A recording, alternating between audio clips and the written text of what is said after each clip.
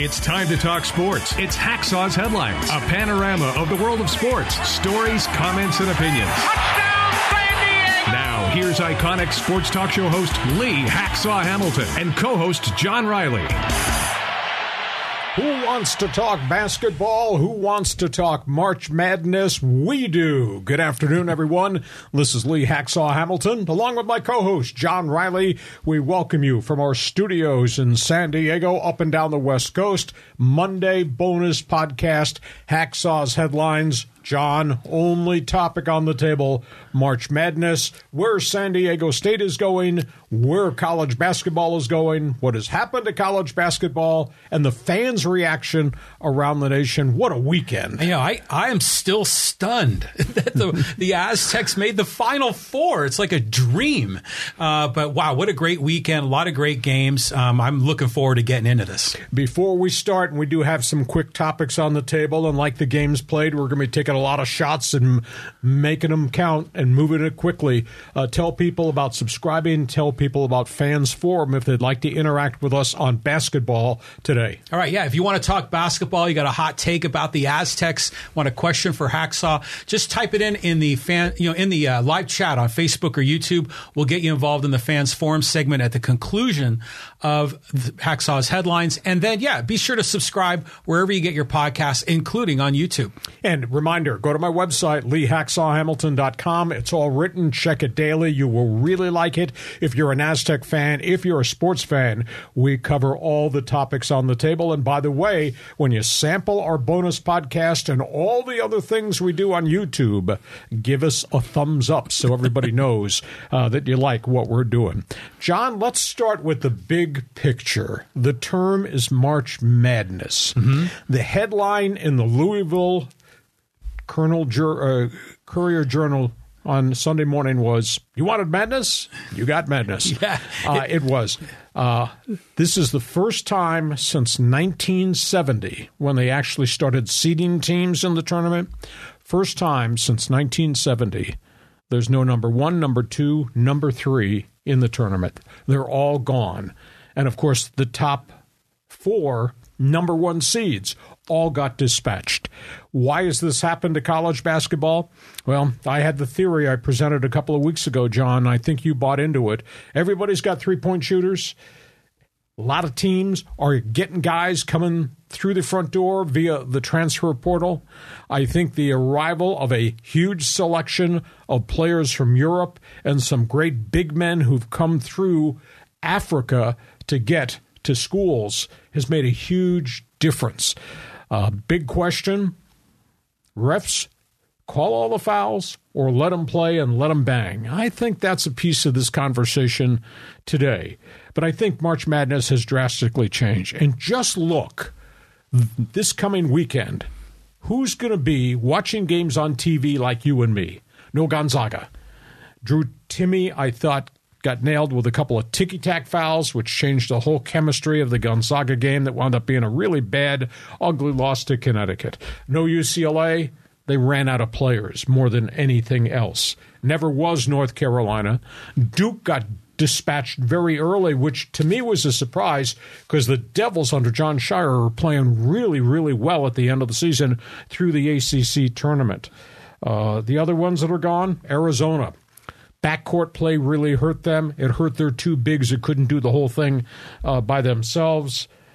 Obviously, Alabama got dispatched. They didn't like being mistreated, being muscled, being mugged. Should have been misdemeanor assault against San Diego State. Yeah. Alabama couldn't cope, and which stuns me considering they're in a Southeastern Conference and that's big boy basketball. Big boy basketball. Tennessee stomps one team. Next weekend gets nailed by who? Florida A&M? Who? So, I mean, the Blue Bloods are like you and me. They're watching the games on TV. So your reaction to the fact there's no number one seeds, there's no number two seeds, all the third seeds are gone, and we got, who's that in the Final Four? I think it's great. I mean, because I think this is what makes March so special. When you have a lot of these mid-majors that make these runs, and a lot of other blue bloods like Kentucky is not there. All those Big East powerhouses of days long ago of like Georgetown and St. John's. I know Villanova's had a good run lately. They weren't there in the Final Four. And then even some of the upstart teams like this year, like Arkansas, which I thought had a lot of potential to do well, they didn't make it. I love the fact that there's all these new names. Now, the question is will the nation embrace it? Will the TV ratings still be there to see, San Diego State and Florida Atlantic? So I'm looking forward to seeing how this all breaks down. But this is what makes the tournament great. Is the building going to be sold out? Because there is no Houston and there is no Texas. And the stories right now on the websites are that the ticket prices for the Final Four have plunged. You can take that $100 bill out of your wallet, go out on the street corner, and on the second level, you can buy a ticket now for $100 for the Final Four games. Think about that. Wow. These were tickets that were selling $700 and $800, dropped to $400, and now with Texas out, with Houston out, and all the other names that never got there, all of a sudden tickets are really available. I don't know if the TV ratings will hold up. This is not sexy. San Diego State, Florida Atlantic, who? That's not sexy. So that's going to be interesting. But history will write that the Cinderellas who got here are kind of like Virginia Commonwealth, and they're kind of like Florida Gulf Coast University. Yeah. It's kind of like George Mason. It's a once-in-a-lifetime opportunity for those schools and these kids to walk down the hallway. So that's where we are, the big picture of March Madness as we go towards Houston and what's going to happen come Saturday in the two semifinal games, what's going to happen on Monday, championship night. Okay, you got topics you want to talk about specifically? What just happened in this city, which is electrified the city, turned this town upside down. Yeah. Everybody's a basketball fan, at least for the next 15 minutes. Yeah, I mean, there's an electricity in San Diego similar to when the Chargers went to the Super Bowl back in 1995. And the Padres went to the World Series back in the day. It's that same kind of vibe, and it makes it so exciting the way sports brings people together. But you got to look at what this program was in the 1990s to where they are now. I mean, it's like a dream. Those guys came here 24 years ago. Those guys, the legendary Steve Fisher, who should be in the College Basketball Hall of Fame, and the current head coach, Brian Dutcher, whose record is now 149-46. They came here 24 years ago. When I first came here, Aztec basketball was played in dingy and dark Peterson Gym. Then it was played at the sports arena where there were empty seats everywhere and nobody really came nor paid attention nor cared.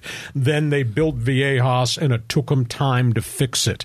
Steve Fisher came in, looked at a team that had gone 4-22 and said, whoa, had to change the culture. Went 5-23 his first year, went 0-14 in the conference. Think about that. And we're not talking that the Mountain West or the WAC was a power conference at that point in time. But he slowly built it. And he built it, didn't open very many doors in terms of high school recruits, but he built it with some transfers. The first big transfer he got was Tony Bland from Syracuse University, who came from a really good program. He was an L.A. kid. He knew Fisher from when Fisher tried to recruit him. So he landed. He was the first one. And slowly but surely, they'd get a Division I transfer every year.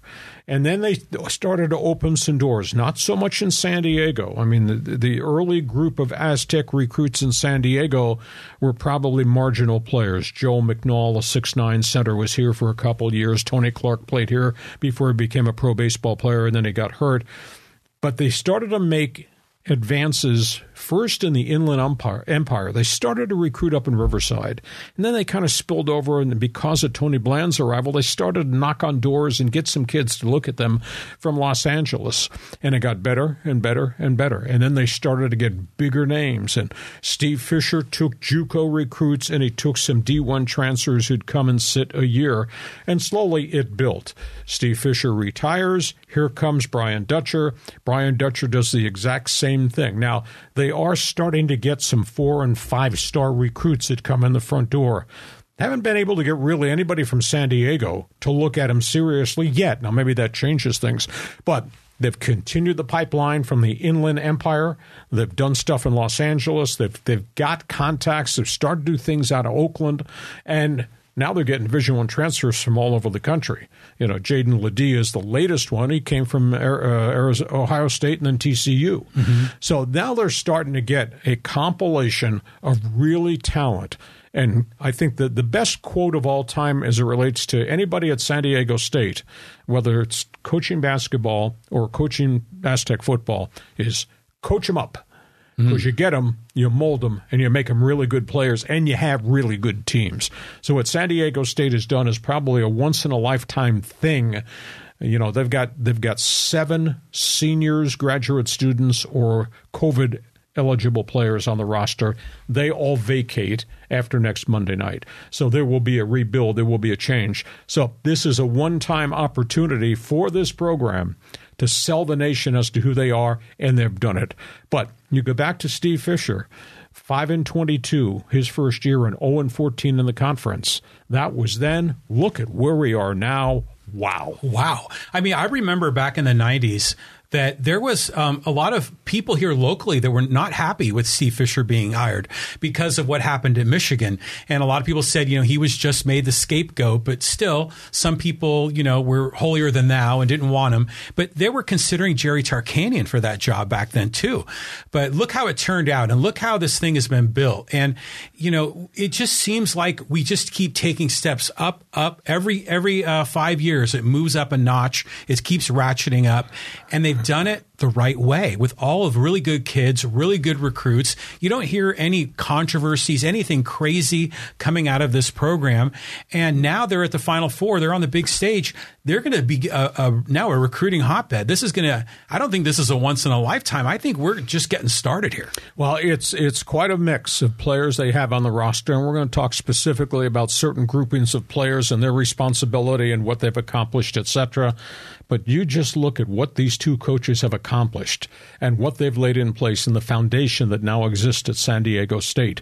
And maybe this becomes the catalyst for the Pac-12 to really look at San Diego State and says, yes, UCLA basketball is leaving, UCLA football is gone, Southern Cal is exiting, but maybe Aztec basketball replaces the UCLA Bruins in terms of notoriety around the nation. So maybe this is the jumping off point to go to the new conference. What the program has accomplished is just amazing, and I love the chant, you know, those drunken fraternity guys at San Diego State that came up with the chant, I believe we will win, and then the building erupts and goes crazy. Mm-hmm. It's just a unique environment, and the fans with the signs and the costumes and the outfits and the big heads. Yeah. And I just saw a picture of me with one of the members of the show holding a big head. It wound up on Twitter. I had not seen that in a long period of time. So the environment and the atmosphere is just absolutely spectacular. Yeah, I mean, it's so fun to go to the games.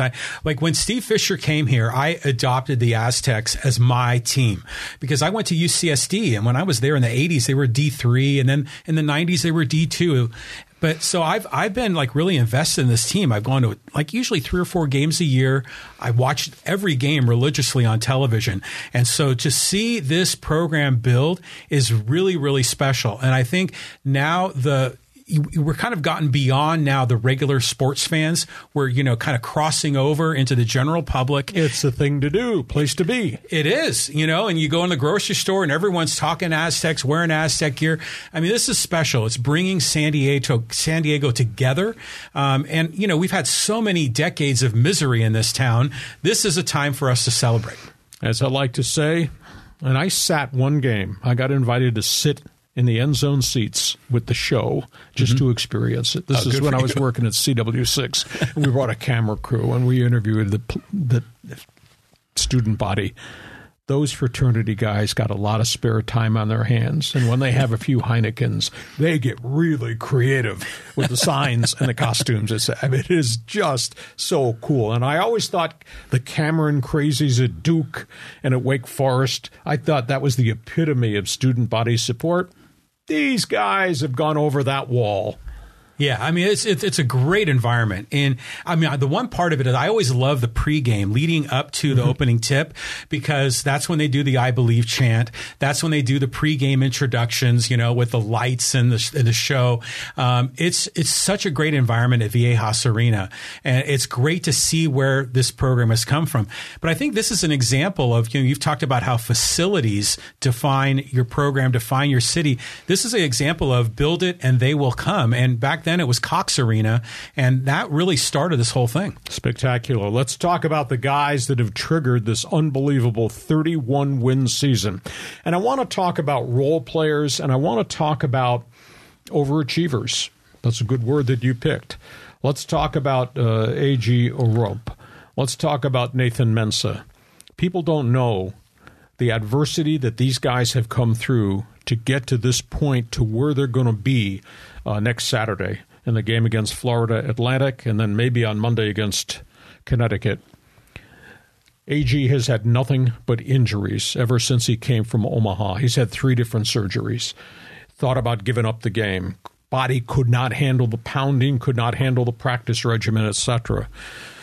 Brian Dutcher of the opinion, we want you to be part of the team, be an assistant coach. You feel okay, we'll let you practice. If you feel okay, we'll play you as a role guy, first guy off the bench. And what he's done in 5.5 years is amazing. The other factor, he's a graduate student. He's going to get his master's degree in under a year, on top of everything else that young man does. Wow. As it relates to basketball and therapy and rehab and going to class. He's going to get his master's. Spectacular. And the same storyline I really think has to go to Nathan Mensah. I mean, he is huge. He's a student of the game. He's unbelievably intelligent. He's from Ghana, left that country and came here with a, quote, an adopted family, became an Aztec, elected to stay, bypassed the chance to go explore playing in Europe or try to go to the NBA draft. He's going to get his master's degree. He's in a 2-year program. He's going to get his master's in June in 1 calendar year. Wow. Think about that. And he's the one that went through the scary episode with the blood clot issue in the lung. He did not know if he could walk across the street at one point as a student body to go to a class, much less go through the rigors of practice and playing in games and playing at altitude. Luckily, with sports medicine, they were able to treat it. They were able to control it. 2 really unique student athletes. And I use that term, student athletes, because many times we can't use that term as it relates to these guys are playing games in front of us during the college season. Overachievers, yeah, probably. But I will say this about Orope. He changes the chemistry of the game. He comes in and things happen. Bodies on the floor, elbows, personal fouls, rebounds, tip shots, hook shots, jump shots. And the same thing with Mensah. And you look at what Nathan did at the start of the second half in the game against Creighton when they were losing. Block shot, field goal, critical rebound. Chemistry of the game changes. Late in the game, he made 3 big plays in the final 90 seconds. And by the way, when the Aztecs were starting to rally in the middle of the second half, who triggered it? Orope. Into the lane, into the paint, hook shot over the 7-1 center, hit 2 of them, and then had another one down on the low block against their other big guy. I mean, their contributions, not 40 minutes of basketball, but their spurts of 8 to 10 minutes change the chemistry of the game. I think it's a primary reason why the Aztecs are going to play this coming Saturday in the Final Four. Those 2 guys might be overachievers, but boy, are they contributors. Yeah, they're terrific. I mean, terrific young men. I mean, this is all part of the culture, right? That Dutcher is building. I mean, this is the exact opposite of Kentucky with one and done. These are guys that are not only graduating, they're getting master's degrees. In 1 year. In 1 year, through all the practice and all the travel and everything else that's going on. It's just remarkable. But every time I see, especially these 2 young men, Orope and Mensah, just fabulous. And the whole story about, AG coming to America and now he has his citizenship here in the United States. I mean, these guys, I mean, I know AG's not going to continue playing basketball. Nathan Mensah will continue playing somewhere.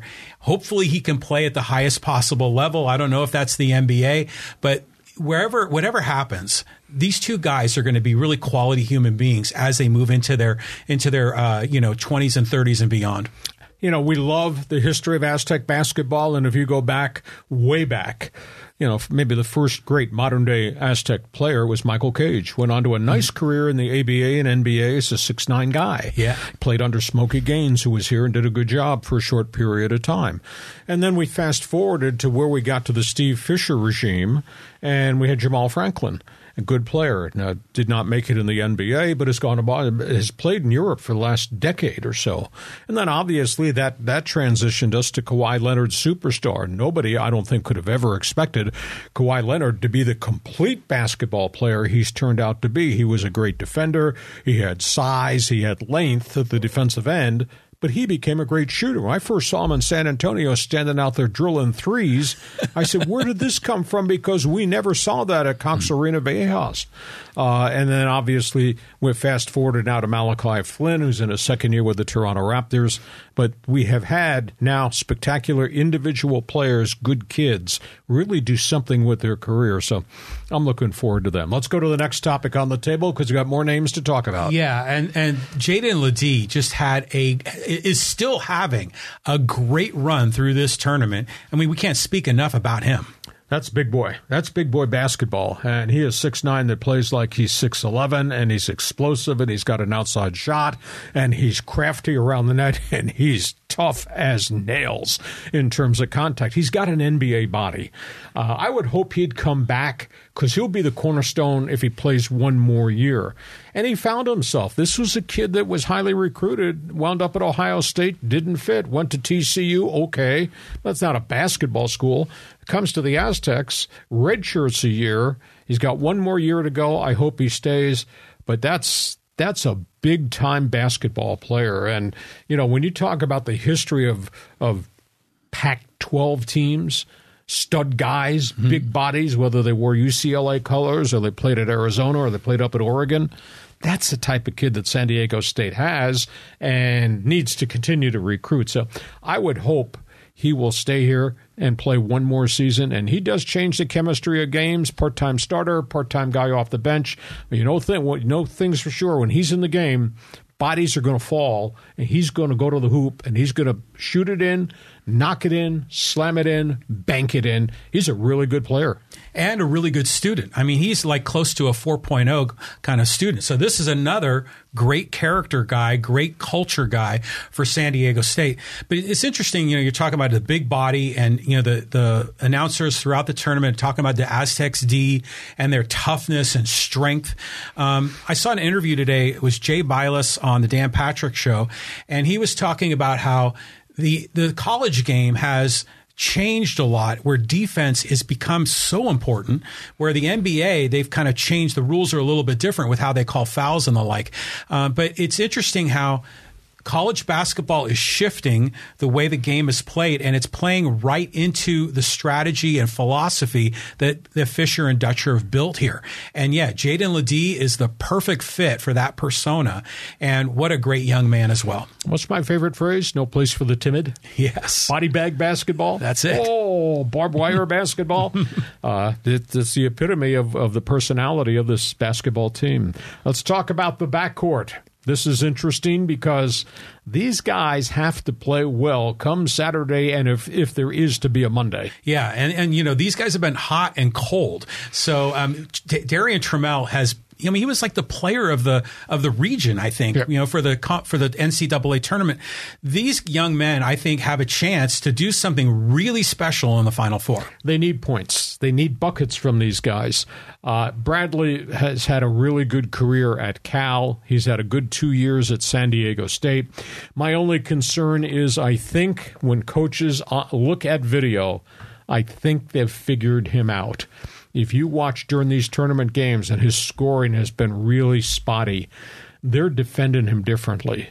Now, maybe it's because when you're playing the national power teams, they got the athletes that can defend him. In the Mountain West Conference, he eats guards alive. But they defend him to take him out of the left-handed dribble, which sets up so many things for him. Left-handed dribble, pullback jumper. Left-handed dribble, penetrate, drive. Left-handed dribble, dump off. He's not getting to do that. They're forcing the ball in his right hand a lot more, which is why I think his scoring is down. But he's rugged. I mean, you talk about courage. I'm going down on the block with this ball, and I'm going to put it off the glass, or I'm going to shoot it, and I don't care if I get bodied. I mean, he's a big physical specimen, but he's not scoring consistently. Trammell's been up. Trammell's been down. It's kind of like the stock market. But I'll tell you that of all the guards that we've seen recently at San Diego State, and they've been great ones. I mean, a legendary scorer Xavier Thames, what DJ Gay was, etc. The one thing about him that's so different, he is so good rubbing off picks, driving, pulling, and shooting, and his mechanics are perfect. There's none of this reaching and throwing it from different angles. He is square to the basket, and he's explosive in terms of getting up, and he gets the ball off. His mechanics, while moving, have been really rock solid. You know, and this kid ate up the Western Athletic Conference when he was at Seattle University. Now, this is a step up on another level. But tell you what he did getting in the paint in the game against Creighton, what he did rubbing off pick and rolls and pulling and shooting the jumper, this guy's a stroker. This guy's a really good player. He comes back next year. Yeah, it's great seeing these two guys play. Consider the fact that, Bradley was at Cal and was a superstar, but the team didn't win. And Trammell, the same sort of thing in Seattle. Now they wanted to come to a program where they could win. They wanted to come to a program that could go into the NCAA tournament. And now it's playing out just the way they wanted. But let's go back to Trammell on that final play of the game in Creighton. What's your take on that? Was that a foul? Well, there's a lot of screeching right now about you let them beat on each other. I mean, it was like assault, the whole bloody game. Why would you call something so, quote, ticky-tack at the end of the game? It's still really debatable. However, John, if you look closely, a side view, as Trammell goes to the basket, he beats the guard into the paint. You watch closely down by the bottom of his jersey, that guard grabbed the jersey, and you see the jersey pull. Mm-hmm. So he actually did impact the angle of the body, which impacted then the shot. Was it a hard foul? Heck no. Was it flagrant? No, not at all. But there was contact, and he did yank. You can see his hand and the jersey pull. So it was a foul. Trammell had to hit the two. He hit one. That was all they needed to get it. But it does beg the question, if the ref's going to let them create this mayhem for 59 minutes and physical game. Every game the Aztecs been in has been like a rock fight. If you let that go for 59 minutes, why would you call something, quote, ticky-tack? That's my spin. Yours? Yeah, it was a foul. On the, roll the clock back about 30 seconds earlier on that play-in when Seiko passed in the ball and it turned into the quick two to tie the game the other way. Micah Parrish was getting hooked on that as well. That was a foul that wasn't called. So, you can break it down a lot of different ways. In my opinion, they made the right call. But I'll tell you what, this has been fodder for all the sports media all across the nation to talk about this. Was it a foul? Wasn't it a foul? And then the clock controversy at the end. And then a lot of people saying, well, did San Diego State really win? And is San Diego State really getting the respect that they deserve? Well, they're not getting the respect nationally, although something has happened in the aftermath of the win at Alabama that we're going to talk about. I will say this. You might be a basketball purist. If you watch closely the Aztecs defense, there's a lot of junk that goes on. There's a lot of clutching, grabbing, poking, holding, legs that seem to lean to block people as they're running pick and rolls. Mm-hmm. There's a lot of stuff that goes on that the refs are letting him go on. And my own gut feeling, Brian Dutcher teaches these kids not only how to play defense, foot movement, arm length, and all that, but he teaches them intricate things. John, if you think you're running that pick and roll through my guy, I don't think so. we're going to block them. And geez, my elbow goes out and clips you on the way and knocks you off as you try to run pick and roll. Too bad for you. If I don't get called, too bad for you. So I think there's a lot of intangible things. If you really watch closely, you will see that. Is it dirty basketball? No, it's not intent to hurt anybody. Not at all. But it's just getting the edge to break up somebody's play and their rhythm and their momentum, etc. So they teach it. They teach that defense well, and they bust through screens and they bust up pick and rolls, and they got hands in your face. You think you're shooting a three against me. Go ahead, John. Yeah. You see the basket? It's just unbelievable. The science of playing defense. The book written by Steve Fisher, handed on to Brian Dutcher. Just absolutely amazing. Yeah, I mean, coach them up, right? I mean, that's what they're doing, and teaching them the intricacies of how this defense works. That's why they say it takes a while for these new guys to learn the defense, and that's why I think they keep getting better as the season progresses. Yep. And now they're in the tournament and they're still better, aren't they? I mean, the defense is better now than I think what we saw in the regular season in the Mountain West Conference, arguably against a lot lesser teams. So I love following it. And the intricacies I see, when the players are guarding their chest, they're using the chest and not the hands. Body bang. Yeah. And so there are these little things like this. They're teaching them rather than slapping down to poke up, to get after the ball. And those things make a difference. So you got to tip a hat to Dave Velasquez and all of those assistant coaches there, because they're doing great work. Okay, before we get to the next topic on the table, let's just remind everybody about Fans Forum and about subscribing to our podcast, our Monday bonus podcast, and then obviously what we do most every Thursday. Sure. So, so if you want to get involved in the Fans Forum, we already got a couple of questions and comments. Just type them in the live chat on Facebook or YouTube. We'll get you in at the conclusion of Hacksaw's Headlines in our Fans Forum segment. And be sure to subscribe wherever you get your podcasts, on all the audio-only platforms, as well as on YouTube. And you can also follow Hacksaw on Twitter, on Instagram, on TikTok. I mean, we're pretty much everywhere these days with a lot of great video content. And when you watch any of our stuff on our podcast, make sure you give us a thumbs up, because we really appreciate that. And if you like sports, go to my website, leehacksawhamilton.com. On the internet, it's all written. You'll really like it. Okay, let's move on, because now there's off-the-court stuff I want to address. Okay, and I think you hinted a little bit about this to me over the weekend. Let's get into this story. So San Diego State punches Alabama in the mouth. They harassed Brandon Miller, their 6'9" All-American forward, maybe the player of the year. They really played rugged against their 7-footer. Kind of took him out of the game. The bench bunch did a tremendous job just coming in wave after wave after wave against Alabama. After the game was over and San Diego State had taken the Crimson Tide, ranked number 1, out, USA Today wrote a column that just appeared today. The column critiqued Alabama for the whole Brandon Miller gun situation that resulted in a murder, a death, and a capital murder charge. It criticized the leadership. Greg Byrne, the athletic director, criticized Coach Oates for not doing something to show a sign that Brandon Miller had to have some responsibility in this. He drove the car that had the gun. He gave it to Darius Miles. Miles gave it to a friend. The friend is the one that fired the shot. Miles and the friend are facing capital murder charges. USA Today wrote a column saying, "Thank you, SDSU." The column also said San Diego State should now be America's team. They dispatched the ilk of college basketball, the Alabama Crimson Tide, and they said the way this thing was handled by that AD and that head coach, they have no conscience, they have no integrity. It was a moral failing. How could anybody root for Alabama basketball with the way they acted?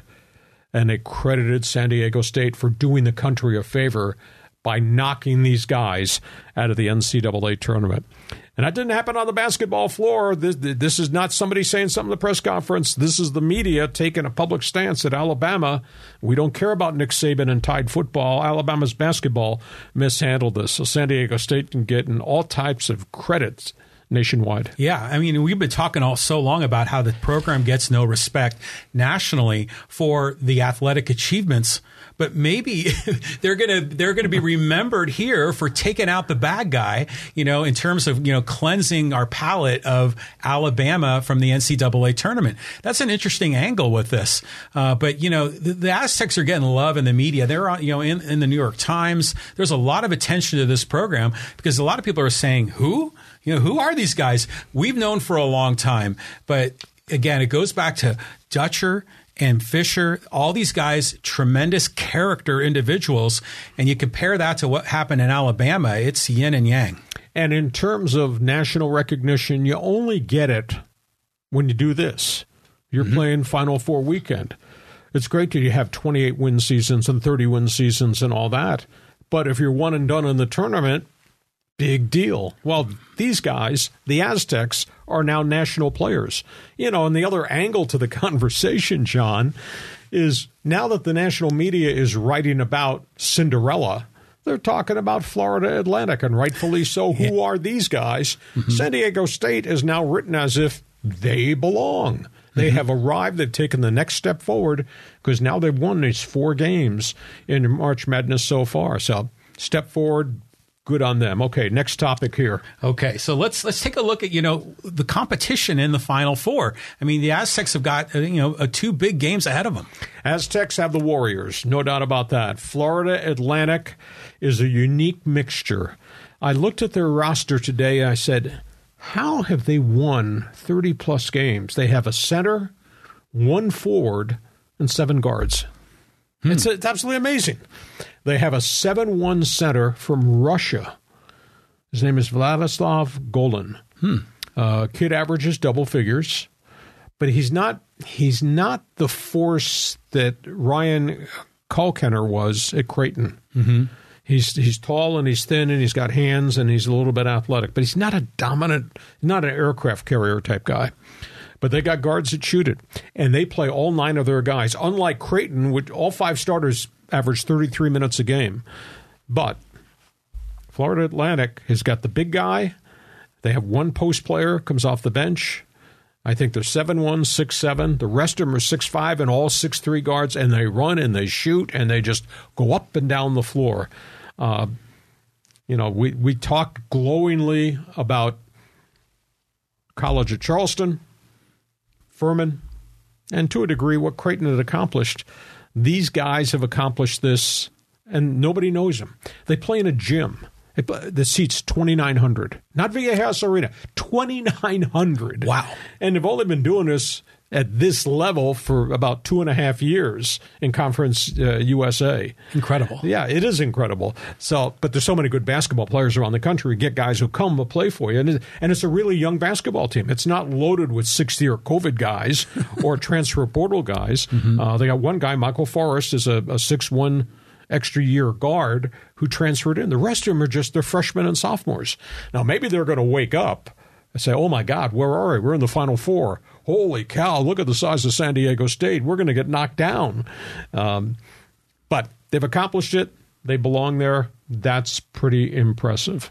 Yeah, I mean, it's interesting to look at this because from a San Diego State perspective, like, oh my God, we're in the Final Four. You would think that the next one in line would be like Kansas or, one of these big programs. It turns out it's FAU.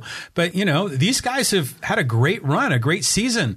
And if they're run and gun kind of players, it makes you think about that Florida Gulf Coast team that took the Aztecs out about 6-7 years ago. So, but, Dutcher's got a whole week to prepare. And so I have confidence that they're going to be in a great position to win. Fascinating comment. They're going to run the basketball. They're going to shoot a lot of threes. This is who we are. We're going to control tempo. Oh, no, you're not. You're playing San Diego State. You're going to get mugged. You're going to get muscled. You're going to get body checked. You're going to get knocked down. Good luck to you, because ask College of Charleston. Ask Furman, what happened to them and their style, and we're dictating tempo? No, I don't think so. So San Diego State's got a whole week to look at these guys. I felt really bad at the end of the Florida Atlantic game against Kansas State. And this has not gotten a lot of publicity, and it should, as they were shaking hands at the end of the game, and it was a really great game between two teams that played fire wagon basketball. The Kansas State players refused to shake the hands of the 7'1" Russian center. Really? I thought that was really, really tacky. They walked right by Golden, and that's a good kid. That's a young kid. He's got nothing to do with what's going on in Russia and in Ukraine. The K-State coach, an hour after the game, went in to the locker room and he saluted their players. Mm-hmm. And he apologized for what his kids did in reaction to the 7-1 Florida Atlantic Center. The story has not gotten an awful lot of legs, which kind of surprises me. But so great tournament. Let's talk about the other team that we really got to talk about here. Let's talk about UConn. Well, yeah, the East Coast media love their UConn, right? And so this is the team they're all talking about, and they look really dominant through a lot of these games. It makes you wonder if the Aztecs can get by FAU. I'd love to see how they play against UConn. UConn is big. UConn is huge. UConn's got firepower. UConn's got Dan Hurley. That's a really good coach from the Hurley family, basketball famous. Mm-hmm. He's really got that thing rolling. And he's got the big center, the 6'10", 7-foot center, is very, very active. And he's got shooters. The Hawkins kid can stroke it.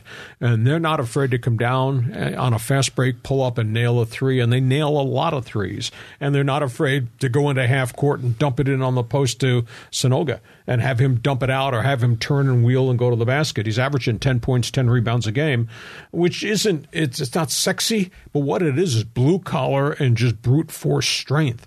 So UConn is a really good program, and they're leading the resurrection, the rebirth of Big East Conference basketball. And, of course, Lady Huskies has been spectacular for decades in women's basketball. So UConn is really good. They're going to play an upstart Miami team, which really rocked everybody by taking out Texas. But Miami's got guys who run and they gun. But I don't know that Miami's got the size that really can go against the Huskies' big center. And the Huskies just got guys who just stroke it and have no fear. It's coming. We're going to shoot it. If it goes in, great. If it doesn't go in, we'll get them next trip down. Yeah, I mean, it's just a very impressive program because they've won multiple national championships in the last couple of decades with different coaches. So this is the third coach has taken to the Final Four. Now, again, I looking ahead a little bit, counting my chickens. But if the Aztecs can get by FAU, and maybe face UConn in the final, and we talked about how the Aztecs avenged their loss to Creighton. There's still some karma here with that Kemba Walker flop in 2011 that, got Jamal Franklin and they went on to win the national championship. Wouldn't that be just a storybook finish for the Aztecs if they could beat UConn in the final? Oh, my gosh. I'm glad you don't hold grudges at all. Just quoting Kemba Walker, Jamal Franklin, technical fouls and all that razzmatazz. Yeah. But it's a really, really good program. Okay, those are the hot topics on the table. I just want to give you advance warning. This coming Thursday, Hacksaw's Headlines podcast. If you like baseball, you better be with us because we're going to pick 'em, pal. John and I are going to walk through the divisions, team by team, what we like, what we think is a problem point, who's going to win each of the divisional races. I'll be in studio. John will be doing his portion of the show from out in left field. But you want to be with us if you love Padre baseball, if you love baseball. Our baseball preview is this coming Thursday. John, time for Fans Forum. Who's got questions? Because we got answers. Holy cow, look at all those people stacked up. They're all stacked up. So this is from Michael Cedios, and he says, it was an intentional foul. So I think we're going back to, the Darian Trammell foul. He held him. And that was a ticky-tack. He didn't hurt him. He didn't knock him down. It looked like he got beat on the play, and he brushed him. But as he brushed him, you just watch the replay. If you can get it in slow motion, you will see Trammell's, the side of his jersey gets pulled. Mm-hmm. That's a foul. Now, was it ticky-tack compared to the on-court violence we saw for 55 minutes? No, it was not that nature of a foul. But most everybody, I think all the analysts of the opinion, that was a foul. Yeah, I mean, it was a foul. You hate to have to call a foul at that moment in the game, but it was the right call.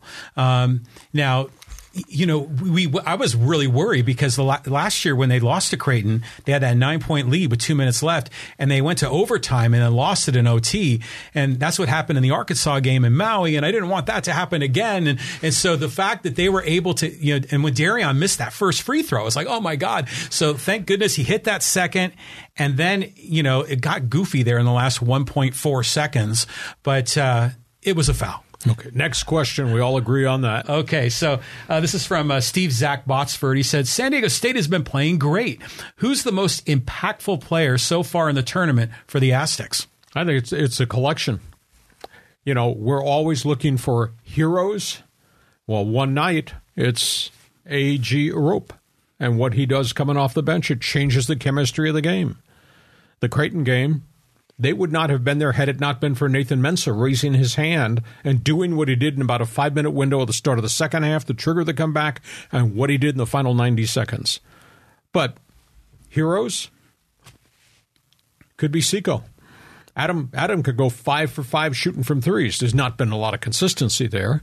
Jaden Ledee puts his hand up. He goes in and he gives them 12 minutes of big boy basketball when they desperately needed it. They have so many guys who contribute.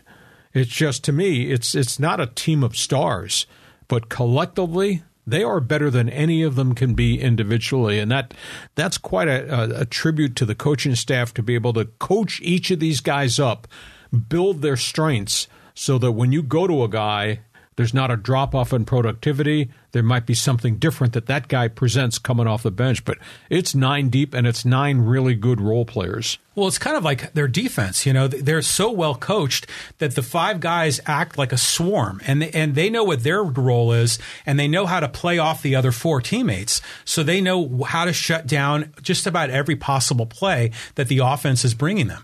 But yeah, this team, it's like, every night it's someone different, and we kind of were up and down with them a little bit in the regular season. They were kind of streaky shooters, but when Darion Trammell was cold, then Adam Seiko hits like 7 3-point shots in a game. And when, Nathan Mensah might not be having much offense, it's Jaden Ledee. But even Mensah in the Creighton game, he was hitting jump shots from the elbow. So every one of these guys, great. And this was commented in one of the press conferences, I think, where, they have 9 guys, but they rotate them. Nobody gets like really more than 30 minutes, but there are no egos. It's not like the guy, when he gets benched, he has to get stroked by the coaches and kind of, massage his ego. Everyone understands that when they come out, someone else is going in, and it's for the team to win. And again, that's Fisher, right? The team. So, it's just fabulous how this is all working out. So, it's just awesome. I think the bottom line is that when they recruit you, they tell you can't come here unless you can play defense. Oh, yeah. And defense is a selfless part of the game. It's me versus you, body banging, hands, and all the intricate things that they do to disrupt you with the ball. That's selfless. That's, you do it because it's part of the job. And that's the kind of kid that they recruit. And I'm sure they could get every type of transfer in the world to come in here. But if you don't want to play defense, John, you'll be wearing somebody else's colors, and then we're going to body bag you. Yeah. It's, these guys take pride in their defense. That's what Micah Parrish did in Oakland. That's what Darion Trammell did in Seattle. These guys were defensive stars, and they kind of wear it as a badge of honor. And I think that's just so fabulous. So let's move on here. We got another comment here from Tracy Wells, and she says, the whole team are heroes. Yep. The whole team. It even seems like even the guys that don't play on the bench, like Miles Bird, they're there emotionally with the team. It's really a family that they've built. Yeah.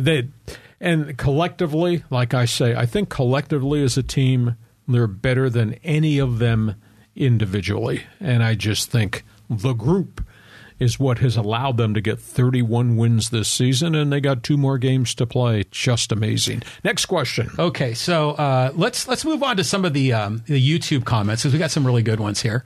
And This is from GOA69 talking about, says the San Diego State Aztecs will bring proper combat to the Alabama Crimson Tide. You know, this was on the preview show that we did before the Friday win at Alabama. Yeah, low tide has arrived in Tuscaloosa.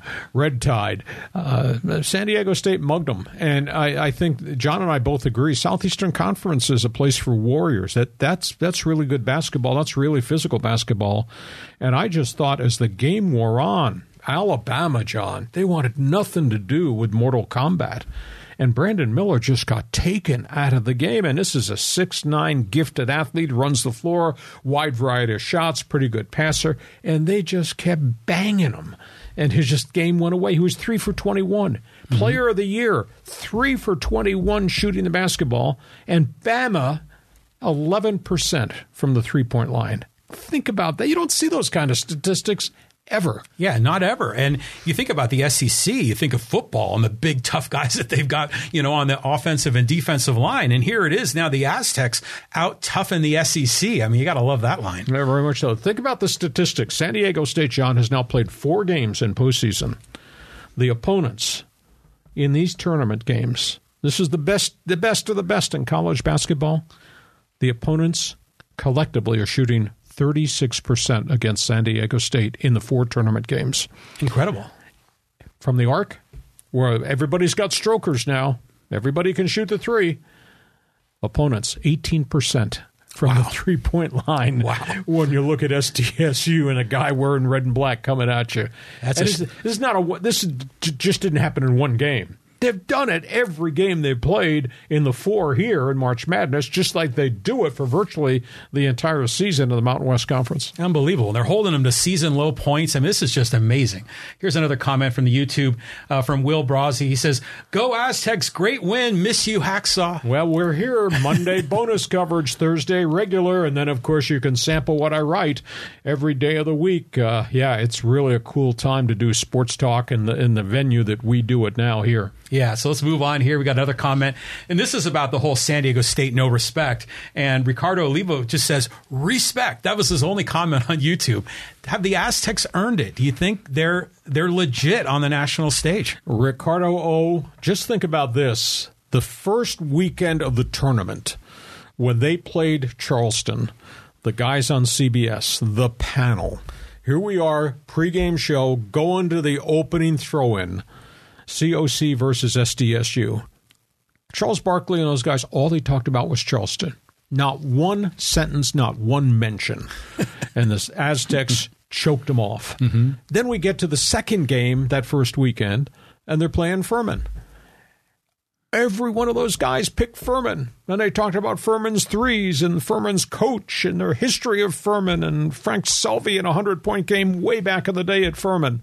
Nobody talked San Diego State. Now, after that game, holy cow, you talk about the table getting flipped over and Charles Barkley mumbling and talking about San Diego State's level of defense and Kenny Smith and Clark Kellogg and Greg Gumbel. Now everybody's on the bandwagon. Now, pay attention to what's going on here, guys. I don't think anybody paid attention at San Diego State and the success they've had not just this year, but all the 30-win seasons, et cetera. So they really finally, Ricardo, earned respect. Yeah, well, but still, even though they earned the respect after getting to the Sweet 16, even though they earned respect after beating Alabama, when they go into the Creighton game, they were going around the shoehorn there at CBS asking who you picking, Creighton or the Aztecs, and every one of them picked Creighton except Kenny the Jet Smith, and I think he picked San Diego State just to be different than the other 3. So you get respect sort of, but then they kind of revert back. Hey, Creighton's a Big East team, that's a team we can count on, we can rely on. But man, the Aztecs just keep. They keep shutting down the doubters. They keep, just telling people we have a winning program here. They didn't believe, but the Aztec players believed. Sir Charles had a great career at Auburn. If Auburn's team had to play San Diego State's defense this year, Sir Charles might be frustrated too. Yeah, you would. The round mound of rebound. All right, let's move on here. We got from JL, and he says, who cares about respect when you can play the underdog? We'll earn respect if we go deep into the tourney, and maybe we'll save the last dance. This is maybe a prediction. This comment was made a few days ago. 335 teams play Division I basketball. San Diego State is now one of the 4 that still will take three-point shots and play defense this coming weekend. Just think of that accomplishment. And I think back to all the years I've been here, and I've been in San Diego since 1987, and I jumped on board, and I did Aztec football and basketball for a group of years when they were on our station. And, I just remember San Diego State basketball when it was hopeless. And I remember Dr. Fred Miller saying, we're going to fix this basketball program. He was the AD when I got here, and he had been at Arizona State when I was there doing the Sun Devils. And they tried really hard, and they just never made any progress. And, they went through a litany of coaches, and they tried it with Tony Fuller, who had done a nice job at Pepperdine, and that didn't work. And then they went and they got Fred Trenkel, a JUCO coach from Idaho, brought these players in, and the last we saw, he was crying at the press conference where he got fired after a 4-22 season. He was blaming us in the media for the failures of the program. And then they stole Jim Brandenburg from Wyoming, and I thought, this is a really good hire, good track record. He came here and retired while he was on the job, and that was a messy year or two. And he was gone. And then here comes Fisher, and here comes Dutcher, and look at where we are now.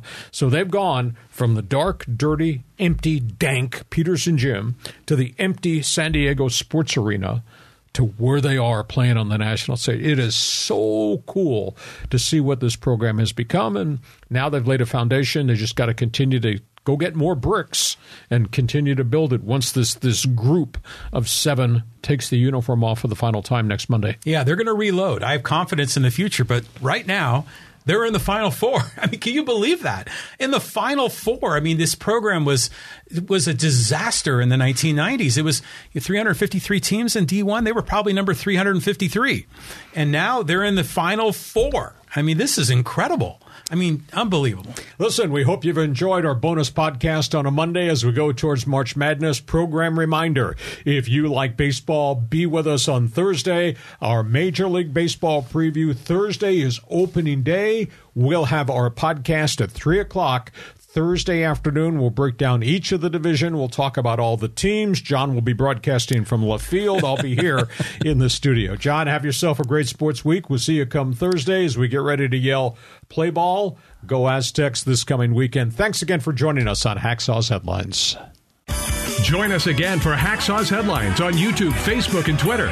And find the audio version on your favorite podcast app. Touchdown, San Diego! For more content, go to LeeHacksawHamilton.com.